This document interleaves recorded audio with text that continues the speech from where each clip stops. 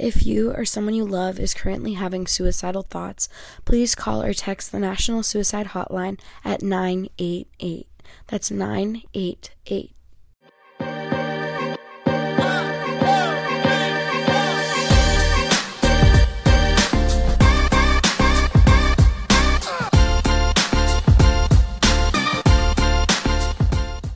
Hello, everybody, and welcome back to the podcast. My voice is getting a little bit worse than it was before. It's been fluctuating. I've been getting better and then worse and then better again, so bear with me, but this episode is important, and I wanted to film it. And today, if you couldn't tell by the title, we're going to be talking about one of the many mental illnesses I have. I'm kidding. I don't have that many. But today we're going to be talking about borderline personality disorder, which is something I talk a lot about on both my Instagram and my TikTok, because I just feel like there isn't that much representation in the media. And like I've spoken about in other episodes, my goal is to be super authentic for you guys. And obviously BPD, which is borderline personality disorder, is a big part of my life. So I'm going to talk about it and hopefully educate at least one person listening. That's my goal. Just to have one person learn something new. And I promise I'm going to try not to make it boring. I don't think this stuff is boring, but I'm also a psych student, so I find this interesting. But I hope you find this interesting and you stay till the end, because you never know who has BPD, and you're going to learn so much about us. If you're my friend listening, you're going to learn about how I feel. You're going to learn about how to help me, how to help other people you love that are struggling with BPD. And I don't know. This episode is important to me personally, obviously. Borderline personality disorder is a mental health disorder that impacts the way you think and feel about yourself and others, which causes problems functioning in everyday life. BPD, it includes like self-image issues. We have difficulty managing emotions and behavior, and a very obvious pattern of unstable relationships. Borderline personality disorder usually begins by early adulthood, but mine started I would say around the age of 10, and the condition is worse in young adulthood and may gradually get better with age if you're getting the proper treatment. And I get this question all the time, and people are like, is it a chemical imbalance? Did you get dropped on the head? And honestly, the exact cause is unknown. There's no one reason, but genetics, family, and social factors all play roles in it. And this personality disorder tends to occur more often in women and among hospitalized psychiatric patients. And some risk factors of BPD are abandonment in childhood or your adolescence, a disrupted family life, poor communication in the family, or sexual, physical, or emotional abuse. So getting tested for BPD and getting diagnosed is a lot. I don't know if it's different for other things, because honestly, if you didn't know, I also have anxiety, depression, all of that lovely stuff. But I was diagnosed so young that I don't remember what the testing was like. But BPD, it's diagnosed based on a psychological evaluation, and whoever you're taking it with, they'll assess the history and severity of your symptoms. And in order to meet criteria for BPD, a person must have 5 out of a list of 9 symptoms. And I have all of them. But that means that there's 256 combinations of symptoms that meet criteria for BPD. So it's no two people with BPD are exactly alike, which is crazy to think about. And this is I get all these questions a lot. I'm going to keep saying it for every question, but I really do get these a lot. But people are always like, why don't you take meds? I take Zoloft, or I take sertraline, or whatever. I do too. But DBT therapy is the only treatment for BPD. And I know it's confusing. There's a lot of letters. We're going to talk about DBT in a minute. But DBT therapy is the only treatment. Medications, there is no medication, but you can obviously take anxiety and depression medications, and those will help improve your mood swings, treat depression, or other disorders that occur within this condition. But there's no medication that will get rid of your BPD. So I just spoke about DBT, which is not BPD. So DBT stands for dialectical behavioral or behavior therapy, and it focuses on learning and applying 4 core skills, and those skills are mindfulness, distress tolerance, interpersonal effectiveness, and this is the big one. If you have BPD and you do this therapy, you're going to know this one: emotional regulation. DBT, which is the therapy, focuses on teaching people strategies to help them live their best and most productive life. And personally, I've been in therapy since the age of 10, but I only switched to DBT at the age of 17, and honestly, it changed my entire life. It's the same as normal therapy, but at the same time, it's completely different. And after one session, like doing DBT, I felt this huge weight lifted off my shoulders, and I honestly felt like I'm getting help. Like, I'm not bashing other therapists. I'm not bashing basic therapists. Like, I'm in school to become a therapist. But while therapy might work for people that are not struggling with like such severe mental illnesses, regular therapy just does not cut it for people with DBT. BPD, oh my God, look at me getting confused with BPD. Okay, too many, like, I'm going to say borderline personality disorder or borderline. And then DBT is dialectical behavioral. Why do I keep wanting to say behavioral? Dialectical behavior therapy. Okay. Now I'm going to tell you guys about some of the symptoms, but please do not self-diagnose. Do not. I do not condone it, and it's actually really difficult to be diagnosed as someone with borderline. And even if you relate to some of these, that does not mean you have BPD. So like I said before, borderline personality disorder affects how you feel about yourself, how you relate to others, and how you behave. Some signs and symptoms are an intense fear of abandonment. Oops, I dropped the mic. Look at me go. An intense fear of abandonment, even going to like extreme measures to avoid real or imagined separation or rejection. A pattern of unstable, intense relationships, such as like looking up to someone one moment and then suddenly believing like they don't care or they're cruel or they're horrible. Rapid changes in self-identity and self-image that include like shifting goals and values, seeing yourself as bad but then seeing yourself as amazing, or like imagining you just don't exist at all. Then there's periods of stress-related paranoia and a loss of contact with reality, which can last from a few minutes to a few hours. I have currently been going through a slight paranoia, which I can't even, like, it's so bad that I know it's bad, but I can't even speak it out loud right now because I'm so scared that somebody will hear it and do it, or it will happen. So, like, it's bad. Like, it's bad. Next is impulsive and risky behavior, such as gambling, reckless driving, unsafe sex, spending sprees, binge eating, drug abuse, sabotaging success by suddenly quitting a job or ending a positive relationship, things like that. And yes, suddenly bleaching and chopping off your hair and giving yourself piercings counts as risky and impulsive behavior. There you go. Next is suicidal threats or behavior or self-injury, often in response to fear of separation or rejection. Then there's wide mood swings lasting from a few hours to a few days, which can include intense happiness, irritability, shame, or anxiety. And then there's two more, but I just want to go into depth on this wide mood swings one. If you know me, you know I'm literally one of the biggest fans of the Vampire Diaries ever. And if you don't know the show, when you become a new vampire, all your senses are heightened and they switch really fast. So they'll go from being super happy and excited to being pissed and screaming and crying and just being so broken within seconds. And that is honestly exactly how BPD is. BPD, sometimes it's an advantage. Sometimes it makes you stronger, and you can turn off your emotions just like the vampires can. And sometimes that's a strength, but it can also turn into a weakness.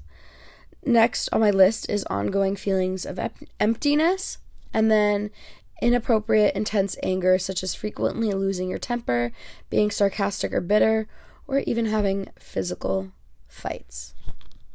Okay, the next thing we're going to talk about is something that I hear so much, and it's the fact that borderline personality disorder and bipolar disorder are not the same thing. So bipolar and borderline.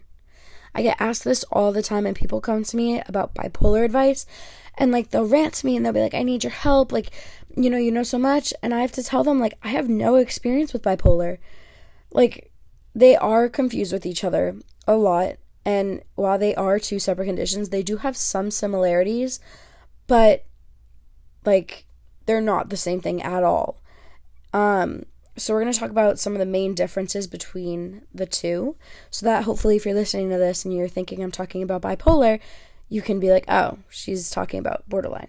But anyway, some of the differences are the timing of impulsive behaviors. So if you have bipolar disorder, your impulsivity tends to happen during periods of mania or hypomania. But if you have BPD, impulsive urges may arise without other symptoms of mania. They can come at any time and may occur in response to stressors that happen absolutely randomly. The second difference is sleep. During periods of mania, people with bipolar disorder feel more energized and need less sleep. You might feel energized after just a few hours of sleep each night. And BPD doesn't involve mania, so you're less likely to notice this. Third is mood cycle time. And people with BPD have short-lived moods that change within a few hours or days. And people with bipolar disorder tend to have mood cycles that last for weeks or months unless they have rapid cycling bipolar disorder, in which case the mood cycle will be much shorter. But think of it, borderline is like borderline you're a vampire. That's how you can remember it. The next difference is relationships. BPD is characterized by a deep fear of abandonment, which can put a lot of strain on relationships. And people with BPD a lot of the time struggle with having stable relationships, and they fluctuate between being obsessed and loving someone and then being like, oh my god, you're horrible, not for no reason. We'll just pick stuff and we'll be like, you did this to me, it's horrible. And then meanwhile, people with bipolar disorder might struggle with interpersonal relationships, and the fear of abandonment, it just isn't really present. And then we have triggers. People with BPD are intensely affected by the way others treat them, especially if they think somebody is abandoning them. So a perceived abandonment can trigger an intense change in mood, which leads to conflict, self-destructive behavior, self-harm. We talked about this earlier. And triggers in bipolar disorder can sometimes occur due to stress, but can other times occur for literally no reason. Then we have self-esteem. Inflated self-esteem, or this word, I have it in my notes, it's grandiosity. It can occur in bipolar disorder, which can sometimes even take the form of psychosis-like symptoms, such as delusions. And if you're talking with a healthcare professional, they'll often pay attention to the above areas to help you work out whether your symptoms fit the criteria for BPD or bipolar disorder or neither. So those are the main differences. They're very similar, but at the same time they're not. So when somebody talks to me about bipolar, I don't want to be like, well, I know about BPD, so I feel like I can help you with, no, I'm not comfortable with that. Not in a, oh my god, you're making me uncomfortable way, but it's I don't feel comfortable with myself giving you advice for something I know practically nothing about. Okay, so now we're at how can you support someone that's struggling with BPD? And maintaining a relationship with someone who you think or has BPD can be so hard and stressful, and sometimes it can make you really angry. And sometimes with some people, if they're not getting help, as much as you try to help them, they just don't seem to listen to guidance or even understand how much they contribute to creating one crisis after another in their lives. But, people like me, people that are getting help, they're working on it, and there is a big difference. But, supporting a loved one with BPD, it takes a lot of patience and empathy and self-reminding that they really can't control what they say or do. Now, I'm not saying it's an excuse. I'm not saying you can be like, oh, they have BPD, that's why they, hit a child with their car. No, that's not how it works. It's oh, they have BPD. We can look into that and try to figure out why they did it, if that makes any sense. But BPD, it's defined by a real inability to regulate thoughts, actions, and emotions due to serious psychological issues that require professional treatment. So when you are dealing with somebody who has BPD, please avoid blaming or criticizing them or telling them they're being manipulative or say, you always push people away by acting like this. We are aware that something is wrong with us. Some of us just might not have the coping tools that are necessary for genuine self-reflection and self-awareness. And the best way to support a person with BPD is to learn as much as you can about the disorder and to give them the unconditional support they might need. many people with BPD have gone on to successfully manage their condition, like me. Well, I'm not successful yet, but I'm working on it, with the help of DBT and counseling and all of that. And honestly, I would say words of affirmation mean so much. I'm just speaking for myself. I'm not trying to speak for everyone that has BPD, but I love, the other day, this guy, his name is Noah. Hi, Noah, if you're listening to this. He just outright told me, he was like, I'm not leaving. And I was like, wow. I didn't realize how much I needed to hear that until he said it out loud. It just took this weight off my shoulders that I didn't even realize was there. And, I love when people tell me exactly what they're thinking so I don't have to guess things. They'll be like, listen, I'm upset, but I'm never, we're never going to stop being friends. We'll talk about this later. Stuff like that. So just try to communicate.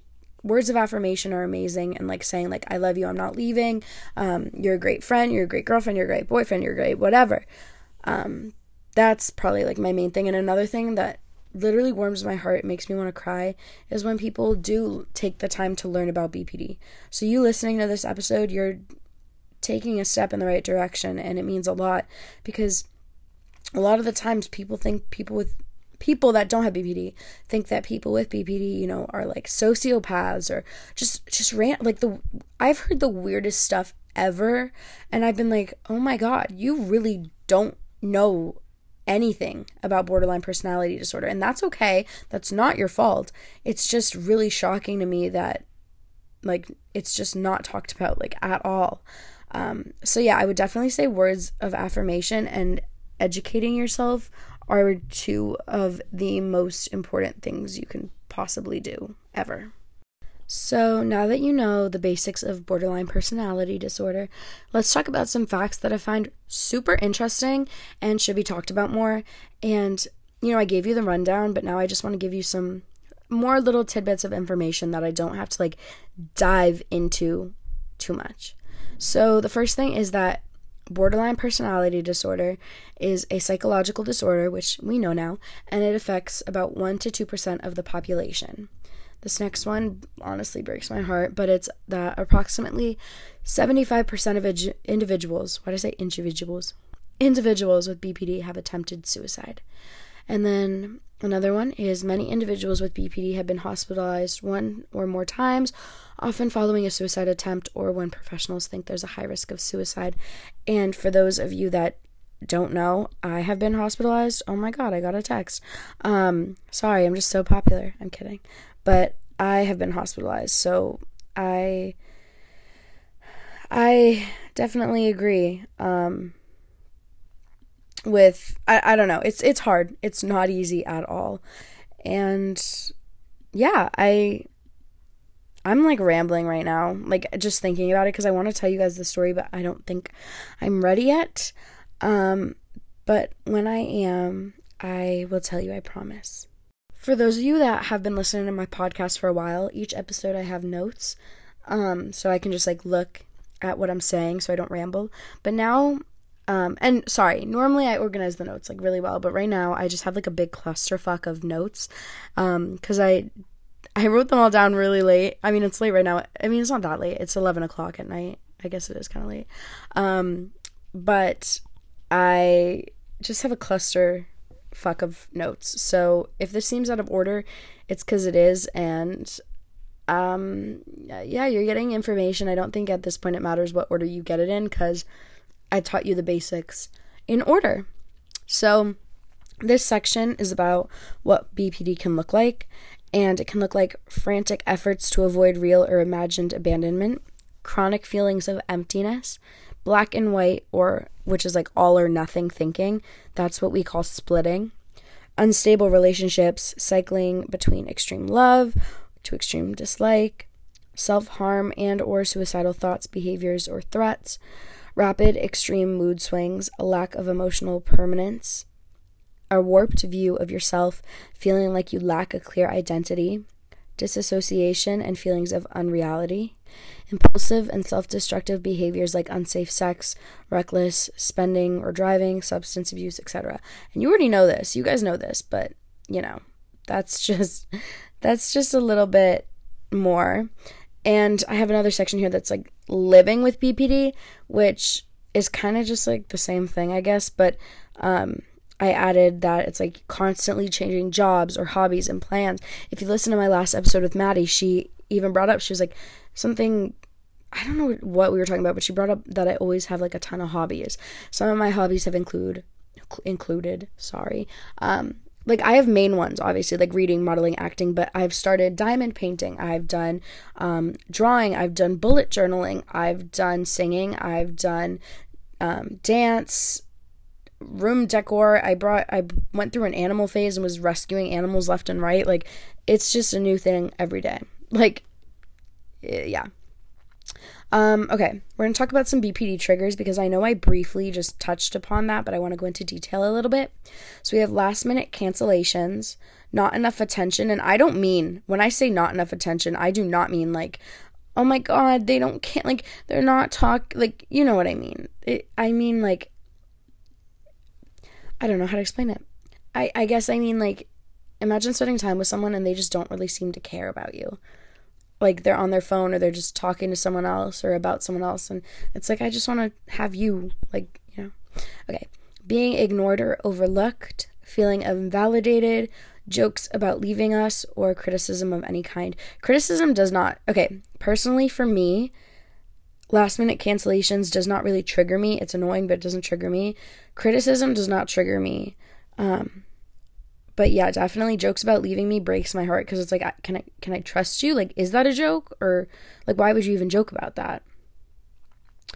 Okay, so also I have this quote written down and it says, to put BPD into perspective, if you go online and search psychological pain, you will see that only one psychological condition is deemed so excruciatingly painful it gets a whole section devoted to it. Borderline personality disorder.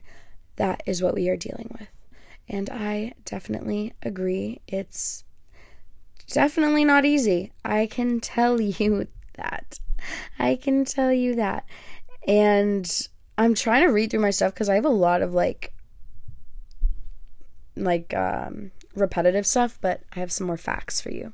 So people with BPD often have overactive frontal lobes, which are the things that control emotion and memory. People with BPD have amygdala glands that are 16% smaller, which is the part of the brain that regulates emotion. People with BPD experience pain similar to how others feel when they lose a loved one almost daily over minor things, like not getting an I love you back, or getting blamed for something we didn't do, or somebody making a joke that made us uncomfortable. People with BPD will test others by pushing them away. After an episode, people with BPD most likely won't remember much of it and can bounce back fairly quickly, and this can be super confusing to others. When a person with BPD tells you they feel suicidal, no matter how often, they mean it. BPD is horribly, horribly, horribly painful. It's really hard. Like, I don't wish anybody could feel it, but I wish that people could understand. But going back to the amygdala thing, because I want to kind of go into detail about that. Like I mentioned, it's the part of the brain that detects danger. And so this means that, like, we are not choosing to overreact. We're actually reacting in proportion to the amount of danger that our brains perceive, because we have hyperreactive amygdalas, which is kind of crazy if you think about it. Like, I don't know, so many times you'll look at someone and be like, oh, they're overreacting, but have you ever thought maybe all of our brains are not the same? Have you ever considered that? This next fact, I love it because it's so true, and I mentioned it in my Zodiac episode, but people with BPD are amazing at detecting other people's emotions. We can detect both positive and negative emotions just by looking at someone's face. And there have been experiments done that show people with BPD are both faster and more accurate at emotion detection when compared to people who don't have BPD. The symptoms, I forgot to mention, I'm going on to the next fact. The symptoms of BPD that cause pain in adulthood are actually adaptive coping skills in childhood. So, like, for example, when young children they're faced with this like unpredictable and, maybe they're faced with like an invalidating environment, being hyper vigilant and distrusting others, it's going to help them survive. But as adults, these symptoms can push other people away, and it's not good, which is just crazy to think about. The next fact is that people with BPD experience so much shame. There is a misconception that I talked about earlier, but it's that people with BPD say and do hurtful things on purpose, and that we don't care about other people's feelings. But the truth is that we experience much more shame than the average person, and this can even drive people with BPD to self-injury or suicide. And then I have another one, and it is that people with BPD can and do recover. It's not a life sentence. People with BPD are very likely to recover from the most severe symptoms like self-injury and suicide attempts. Meaningful recovery from less severe symptoms like relationship troubles is also pretty likely. Okay, the next section I have in my notes says things people with BPD want you to know. And by people with BPD, I mean, oh my god, I cannot speak. I need to stop doing these so late. But by people, I mean me. So the first thing is we're not all manipulative, and we don't purposefully try to hurt others. We don't seek attention. We seek help, care, and affection. Not everyone with BPD is abusive, and not every abuser has BPD. We can't necessarily control our emotions and our reactions no matter how much we try to. Just because you've met one person with BPD doesn't mean you know what BPD is for everybody. BPD, I mentioned this earlier, but it's not an excuse for my behavior, it's an explanation. Living with BPD is not easy, but I promise we are doing our best. Just because I am emotional doesn't mean my feelings are not valid. Communication is important. We don't want to guess or assume things. And this one I really want to stress on, because I was talking about it earlier, like when Noah just said, I'm not leaving, I was like, holy shit, I needed that. Like, I really, really, really needed to hear that, even if, like, even if it sounds stupid to you, even if you're like, oh my god, like, she knows I love her or whatever, just say it. Say it again. What harm is it going to do you? None. But it's going to make that person feel so much better. Now we're just going to dive into impulsive behavior. I've talked about it before in this episode, but I'm like okay, what I wanted to do was have the sections and then like kind of cover everything and then go back and deep dive into everything, if that makes sense. But I know this is kind of all over the place, so I hope you're sticking with me. I'm sorry. But one of the symptoms of BPD is impulsivity in at least 2 areas that are potentially self-damaging. So not everyone with BPD is impulsive. I am. But impulsivity is it's considered a severe symptom because the consequences can be so extreme. So BPD impulsivity usually shows up as what people call delay discounting, and this means people with BPD tend to prefer the immediate reward no matter how big a reward or consequence in the future can be. And people with BPD also have a hard time ignoring negative emotions, which makes it very hard to think when you're upset.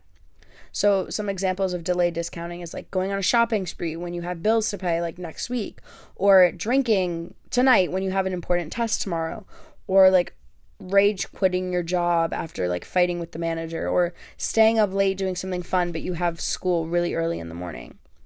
And so it works by like the person with BPD, they have an unpleasant emotional experience. This is like the first step.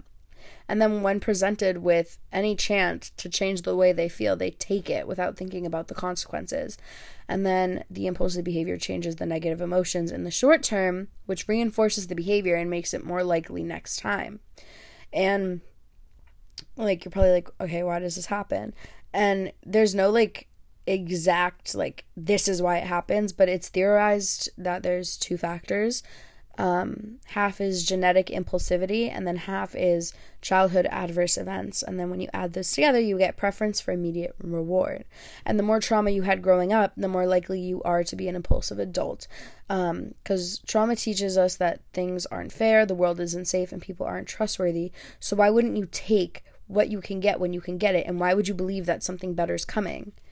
And just because we know that genetics and childhood experience contribute to adult impulsivity doesn't mean you're doomed to be this way forever. I just want to remind you guys that, mindfulness practice, like DBT, therapy, whatever, they can help you be less impulsive. And it's hard work. I'm not saying it's easy, but it's worth it, and you're not going to be like this forever. So the next section I want to talk about is BPD and black and white thinking, which I definitely brought up earlier. Why did I say definitely? I did bring up earlier, but I didn't go into too much detail. And black and white thinking is, it's also known as all or nothing. So naturally, people with BPD will sit in one extreme or the other and find it difficult to balance the two states of mind. So it's one side is all, one side's nothing. One side is self-denial, one side is self-indulgence. One side is your reasonable mind, and one side is your emotion mind. So how can people with BPD manage this? You have to find the ground between the two extremes. So say, for example, on one side, I want to go back to my old college. But on my right side, I'm I want to prioritize my mental health. So finding the middle ground between the two extremes can be done by putting an "and" between the two phrases. So I want to go back to my old college and prioritize my mental health. And it's just showing you that both statements can be true rather than one or the other, which is what people with BPD normally feel. And I just want to remind you, if you have BPD, that extreme thinking leads to extreme actions, and more balanced thoughts equal more balanced relations. So that is my tip for you. Our next section is BPD and goals with communication. People with BPD, they struggle a lot to build new relationships and maintain and strengthen current relationships and deal with conflict when it comes up. But there's 3 things that you have to think about when this happens. So there's 1, and it's, what do I want? 2, what do I have to do to keep this relationship? And 3, what do I have to do to keep my self-respect? So when an interaction occurs, put the following questions in order of priority. And you're probably what does prioritizing a relationship look like?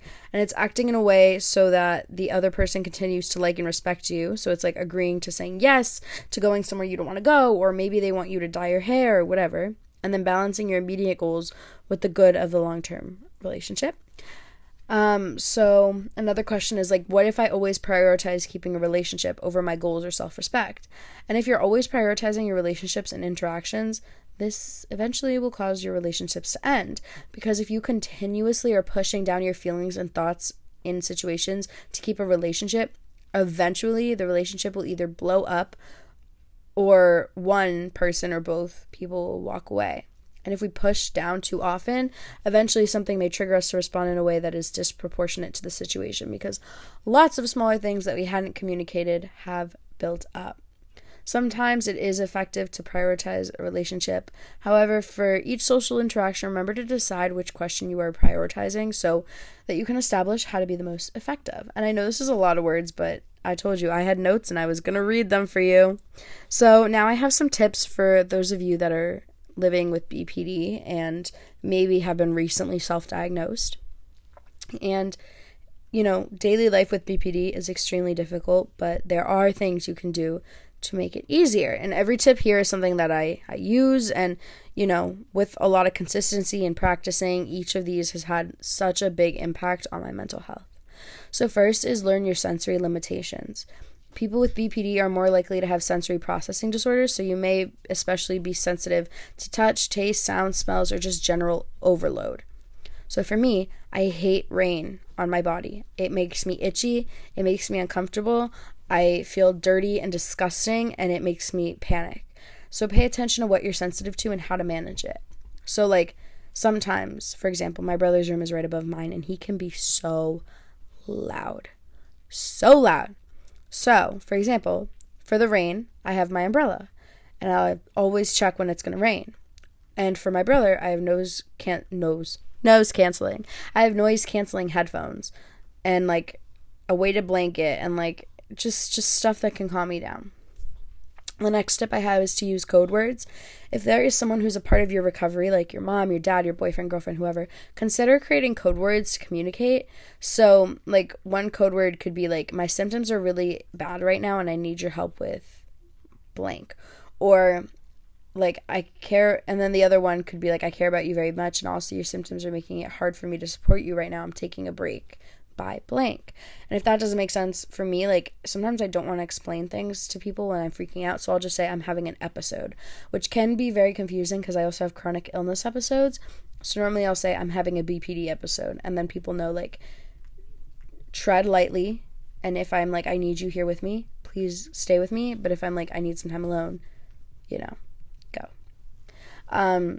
This one, I know I said I follow all these tips, but I don't follow this one. I'm so sorry. I mean, I do, but not like, I don't wake up early, but it's establishing a morning routine, and it helps soothe your nervous system by making your day predictable. So what I'm trying to do right now is adding one thing to my morning routine, like, at a time. So, like, brushing my teeth, and then showering, and then food, and then movement, mindfulness, reading, just little things. Also, I don't shower in the morning. If you do, you need help. I'm kidding. The next thing is to learn what you need. And the most single important thing you can do for your recovery is to identify what you need when you're distressed. Some people, they need quiet time, and they need space, and they need, like, a place to think. Some people need to express their emotions through loud music or screaming into a pillow. And some people might feel better after, like, painting or reading. Find what works for you and then use it. But keep in mind that this is not what other people can do to avoid triggering you. That is a very important thing. This next one makes me so happy, and I actually have, like, I'm going to spoil it, but it's keep a photo album on your phone of pleasant moments. So, like, screenshot that nice text you got, or, like, a cute email, or pictures of your favorite food or your favorite vacation or whatever. Because with BPD, your brain can find it hard to remember the good times when you're feeling stressed. And if you look at this album, you're going to remember it, and it's going to make you so happy. This is for suicide, but it's make a crisis kit and a safety plan. A crisis kit contains things that will help soothe you. Like, for me, when I'm having a panic attack, I get really hot and overheated. So, for example, like a disposable ice pack, a journal, something soft and warm, a scented candle, a weighted blanket, etc. And a safety plan, it's a step-by-step guide for what to do when you have thoughts of self-harm or suicide. And you can, like, look online because there's a ton of options. This next one is not instant, but the research proves it helps. But if you practice mindfulness regularly, you'll be able. Wow, I really, like, need help speaking English. I've said this before, but Greek was my first language, not English, so I have an excuse. But if you practice mindfulness regularly, you'll be able to manage your emotions. So find a type of mindfulness you like. It can be like guided meditations, breathing exercises, yoga, whatever, and practice it regularly. And then my last tip is remember that it's temporary, and no matter how bad you feel in this moment, it's not going to last forever. And there's no feeling or situation that lasts an entire lifetime, and all you have to do is get through 1 minute at a time.